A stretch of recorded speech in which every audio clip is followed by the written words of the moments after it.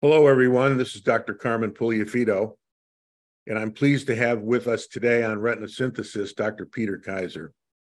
Peter is a professor of ophthalmology and holder of the Cheney and Dowd Chair in Research at the Cleveland Clinic Cole Eye Institute.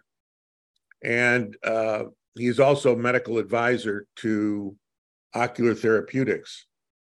Peter is recognized as the world's foremost expert on the development of new retinal pharmacotherapies, and he's been lecturing about this for more than a decade.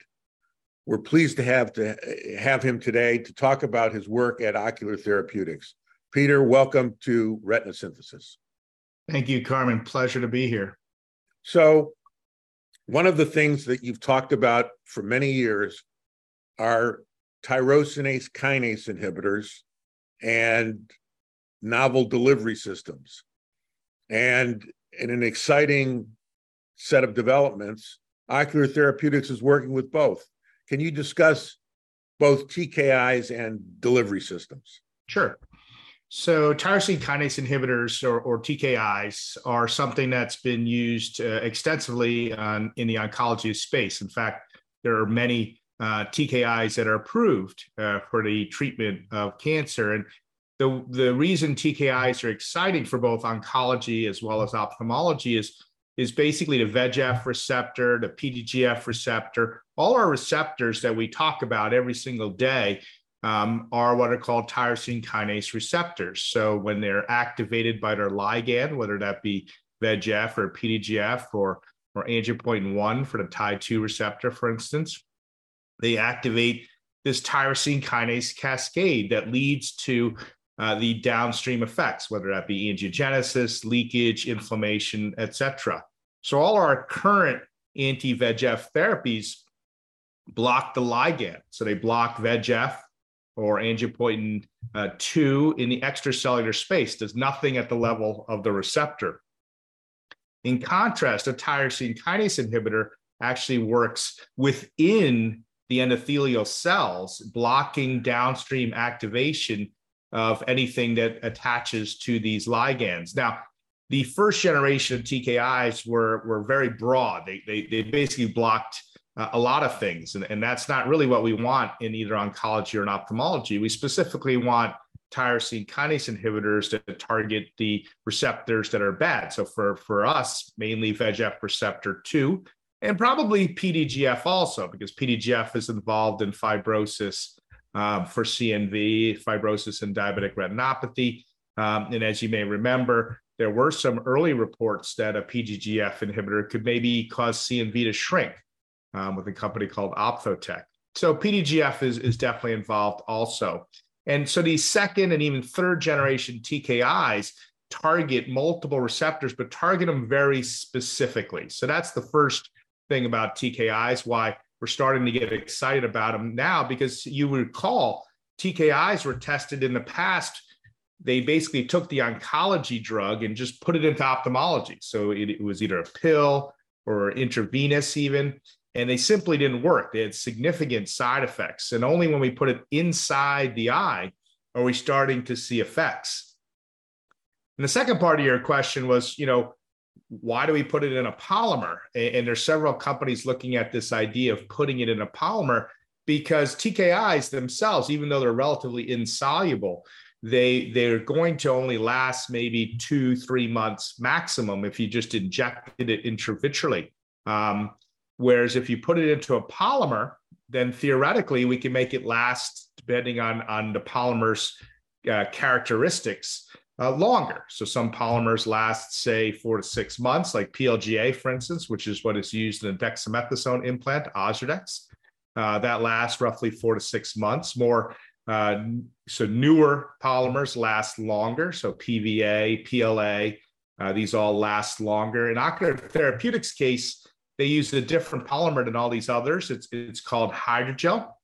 And Hydrogel is actually been FDA approved in multiple indications throughout the body. But in Ocular Therapeutix case, it's also what is the basis for Dextenza, which is their intracanalicular dexamethasone implant in the hydrogel. So So we have a lot of experience with hydrogel both throughout the body as well as an Dextenza implant in around the eye.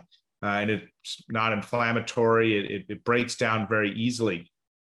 The thing that's kind of cool about hydrogel technology is it's the majority of hydrogel is actually water. It's about 90% water. And that's what it breaks down to, which is water. A lot of polymer technologies basically release whatever drug that is within it before the polymer actually degrades. And many of us in ophthalmology know that when we look inside an eye in a patient we give an Ozurdex to, the drug we know is starting to wear off because we're starting to see increased inflammation or increased swelling in DME, for instance. But we can still see the carcass of the PLGA within the vitreous cavity. In contrast, the hydrogel actually disappears prior to the drug. So in the phase, the clinical study that was done in the US against aflibercept, the drug actually lasted longer than the polymer. So if you can still see the polymer in the eye, you know it's releasing drug. And that makes it a little easier in the future, hopefully, to decide when you may want to retreat with this type of technology. So in the OTX TKI drug, what is the TKI that you've chosen and why have you chosen it? So the TKI that we chose is called axitinib. And the reason axitinib was chosen was severalfold. First of all, and most importantly, it has the highest binding, so the IC50 binding for VEGF receptor 2 of all the known TKIs that are out there. It also has excellent activity on the PDGF receptor activity. And more importantly, it has it basically has zero activity on a TIE2 receptor. So you can imagine if you activated TIE2, or in this case, block TIE2 with the drug, that would be problematic. And axitinib does not block the TIE2 receptor. The other reason is it's actually FDA approved in oncology. So it's actually been proven in other fields. And so that's the main reason why axitinib was chosen. We now have the 1-year results of the OTX TKI trial in the United States. Can you tell us the trial design, the logic of the trial design, and the summary, high-level summary of what happened? Yeah, sure. So first of all, I would actually back up one step, which is the phase 1 first-in-human study was actually done in Australia. And in that study, it's your typical first-in-human dose escalation. So 200, 400, 600 microgram dosages were tested in patients who had active leakage. And in fact, in that study, you could actually enroll treatment-naive patients. And in that highest dose group, in that 600 microgram dose group, 5 out of the 6 patients in that cohort were actually treatment-naive wet AMD patients. And so we had a very good feel for how the drug worked without any anti-VEGF in a treatment-naive patient and how long it lasted. And in that cohort, so in that highest dose cohort, first of all, the drug itself, no anti-VEGF on board, was able to nicely control these patients for around 6 months with treatment-naive with excellent safety. So there are no safety issues. So based on that, when we took the drug to the United States, we wanted to do 2 things. We wanted to use this study to basically design a phase 3 study because we had our dose from phase 1, which was the 600 microgram dose in a single implant. Number 2, we wanted to go head-to-head against the current gold standard, which was aflibercept dosed every 8 weeks. And number 3, the use scenario for a TKI isn't in treatment-naive patients. As a retina specialist, we're going to use this drug to maintain the gains that we got from anti-VEGF. That's our problem currently in treating patients with macular degeneration. We do really well at the beginning, but then over time, due to either patient or physician exhaustion, we lower the dosing intervals and our treatment wears off, basically. And you see those in the real world studies. The use scenario for a polymer like this is you get that vision gain with anti-VEGF, then you put the polymer on board to maintain that vision gain. And in the study, as I'll tell you in a moment, most of these patients were getting out to about 8-9 months before they started to need rescue. So theoretically, you just give this injection about every 8-9 months, depending on when they needed it. So the patients that were enrolled were patients like in that use scenario. They were maintained on anti-VEGF. They're doing well, but they needed anti-VEGF. So these weren't patients that were burnt out. All the patients in the study required multiple injections in the 3 months prior to entering the study. So these were not dry patients. These were patients who needed active treatment. And in the study, the vast majority of patients basically did not require rescue for many months. And so we were very excited about this result. Now, obviously, it's a small study. It's not a very large study, but head to head against aflibercept, the visual acuity results were non-inferior. The OCT results, again, were not inferior. So for us, we were very excited about the results. And in addition, the safety, as you'd hope for any one of these types of drugs, was excellent. So we were pretty excited about them, actually. So the reduction in aflibercept injections was like 89%. Is that correct? That's correct. Over 12 months. Yep. So it was a dramatic reduction. And how long did the patients last on average in terms of duration of treatment? 6 months or more? So more than 6 months. So up to at the 6 month time point and at the 10-month time point, we were basically rescue free in about 73%. So 3/4 of the patients required no rescue. And it's important whenever you see a polymer study like this is to look at what's the rescue criteria. And the rescue criteria is similar to all the other polymers with the one additional bullet point of at investigator's discretion. And if you look up to 6 months, all the rescues were at investigator discretion. None of them actually met the rescue criteria. Then from 6 to 10 months, there was a handful of patients, like 3 or so, that were rescued with rescue criteria. And the thing that I like about the study, which is if everybody remained rescue-free when the drug was worn off, then you'd say, well, what do you have? I mean, maybe these patients didn't need treatment in the first place. But as we would expect, since these were actively leaking patients prior to enrollment, as the drug started to wear off in a 9 to 10 month time point, that's when you started to see a dramatic increase in the rescues, as you'd expect as the drug wore off. So tell us a little bit about the injection technique. So it's very similar to what we do with the Ozurdex. It's a 25 gauge needle, so it's a little smaller, but we like to go in at an angle. It has a very similar sort of injector as you're used to with any of these sustained release like Ozurdex, Iluvien, et cetera. A nice one-piece injector. I like to displace the conjunctiva a little bit when I give these type of injections, just so the hole in the conjunctiva isn't directly over the sclera. And then you very gently insert the implant. I tend to like to look at the implant after injection, but I think that's just overkill. But I always like to make sure it's where I wanted it to be, and I always inject inferiorly. So what's the optimum kinetics over time with this hydrogel implant? Well, it's relatively zero order kinetics, which is it's really nice. It's basically the water in the vitreous is slowly dissolving the hydrogel at a very defined, almost zero order kinetic rate that it's releasing the drug.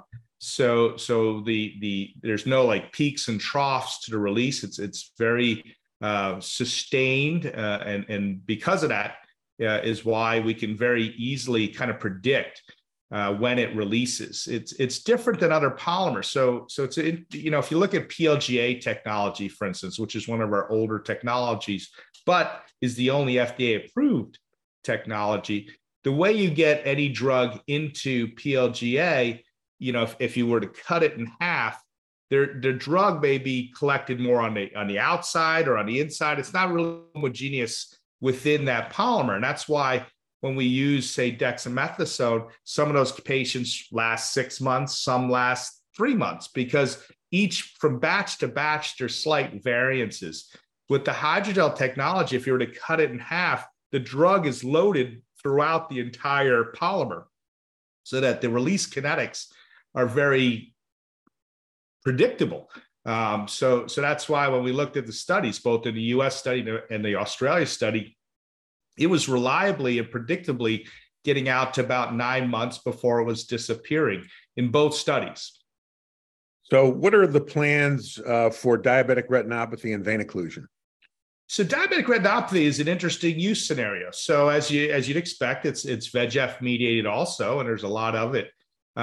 In the implant that we're using right now lasts roughly 9 to 10 months. So we're doing a study currently in the US where we take patients with diabetic retinopathy, we give them an injection, and then we have a sham control arm to see how those patients do. And it's time to vision threatening complications is one thing we're looking at, but more importantly, from an approvable standpoint, we're looking to improve the diabetic retinopathy severity score. And most of us don't really use anti-VEGF for diabetic retinopathy in the absence of DME. But in this case, the hope is that if you have an implant that you're giving every 8 to 12 months, you would be able to convince a patient that, hey, I could improve your diabetic retinopathy, but I don't really need to do one injection a year, which is much more palatable than even aflibercept at Q3 month intervals, which is what it's approved for. So we hope diabetic retinopathy works. We don't know yet. This is the first study that we're looking at it in, but we hope that if that study is positive, then we'll move it straight to phase 3. What about diabetic macular edema and macular edema from vein occlusion? So it should work in both.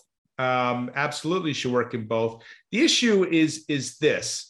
The FDA recently came out with new guidance for AMD and other retinal diseases. And in that guidance, it makes doing something head-to-head when you have a sustained release very difficult. And the reason that is you have to do the same thing in your study arm as you do to the control arm. So if you only do one injection of a polymer that should last 9 months, then you have to have one arm have, say, an Eylea injection or a Lucentis injection, and then nothing else, which is a very difficult study to do if you think about it, both from an ethical standpoint and from a patient acceptance standpoint. So we're really trying to wrestle that idea in the use of both DME and RVO, but there's no question that it should work in both those diseases. Do you think the FDA is going to review its guidance? I hope so. I understand why the guidance came out. It was based on the fact that we're having several of the recent approvals say that they last longer than other drugs, even though the visual acuity results are identical. And so, the FDA said, well, that's a little unfair to say that. And you really need to test the other drug at the same intervals as your drug. So I get that part. But when you're talking about something that has an extended durability, like the polymers do, like gene therapy does, it becomes very difficult to run these studies. Now, certainly you could do it with rescue, and that's what you'd have to do. But the FDA says you can only rescue once. And that's difficult, right? So it's a 9-month, 12-month study, depending on your patient population. And if you're going to only be able to rescue once or maybe twice in either arm, that becomes difficult. So I think the guidance makes sense if you're talking about just a regular old anti-VEGF type injection, but these sustained release implants, hopefully the guidance will change for these longer durabilities, because all of us know our patients want this type of treatment. We know how we'd use it if it was FDA approved. So hopefully he'll change. What does this guidance imply for the phase 3 trial of OTX TKI in ARMD? And that's what we're wrestling with now. So basically we have 2 study designs on the drawing board. Our CMC is completely ready and geared up to do either one of these 2 studies by the end of the year, depending on financing. And one would be a superiority study. So when you do a superiority study, obviously you're going up against a drug, either Lucentis or Eylea. Those are only two drugs you can use. And you have to prove that you're 15 letters better than the other. This is a very similar way that Outlook Therapeutix, for instance, has used for their phase 3 clinical studies. It's not as palatable in the United States. Certainly, that type of study would be better served outside the U.S., where healthcare isn't as good.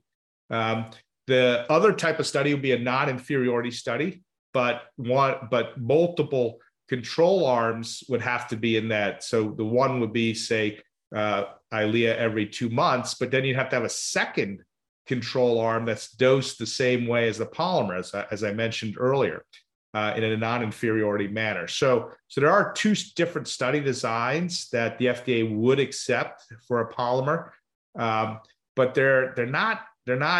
You'd walk in there like 10 years ago, I would have said the way you do the study is, one group gets Eylea every 2 months. The other group gets a polymer and a sham injection every 2 months. And as long as the polymer group wasn't rescued, the treatments are non-inferior. Let's approve it. But that's not the way the FDA is allowing us to do it currently anymore. So just makes it a little more difficult from study design, but we can do it.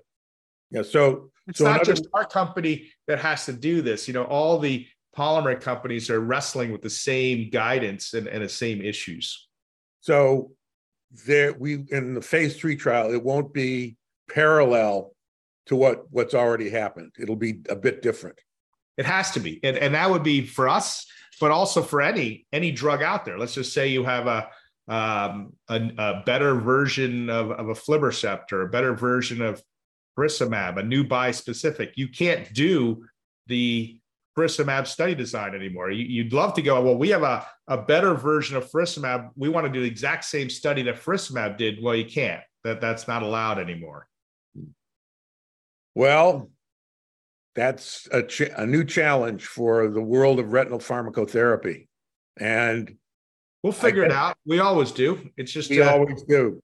But the OTX TKI study is very promising. It's exciting. Thank you. We are very excited about it. And it's one of those things that you and I know exactly how we would use this. It's just a matter of how can we get it approved. So thank you very much for your time, Peter. We look forward to catching up with you later. Very good. Nice speaking with you.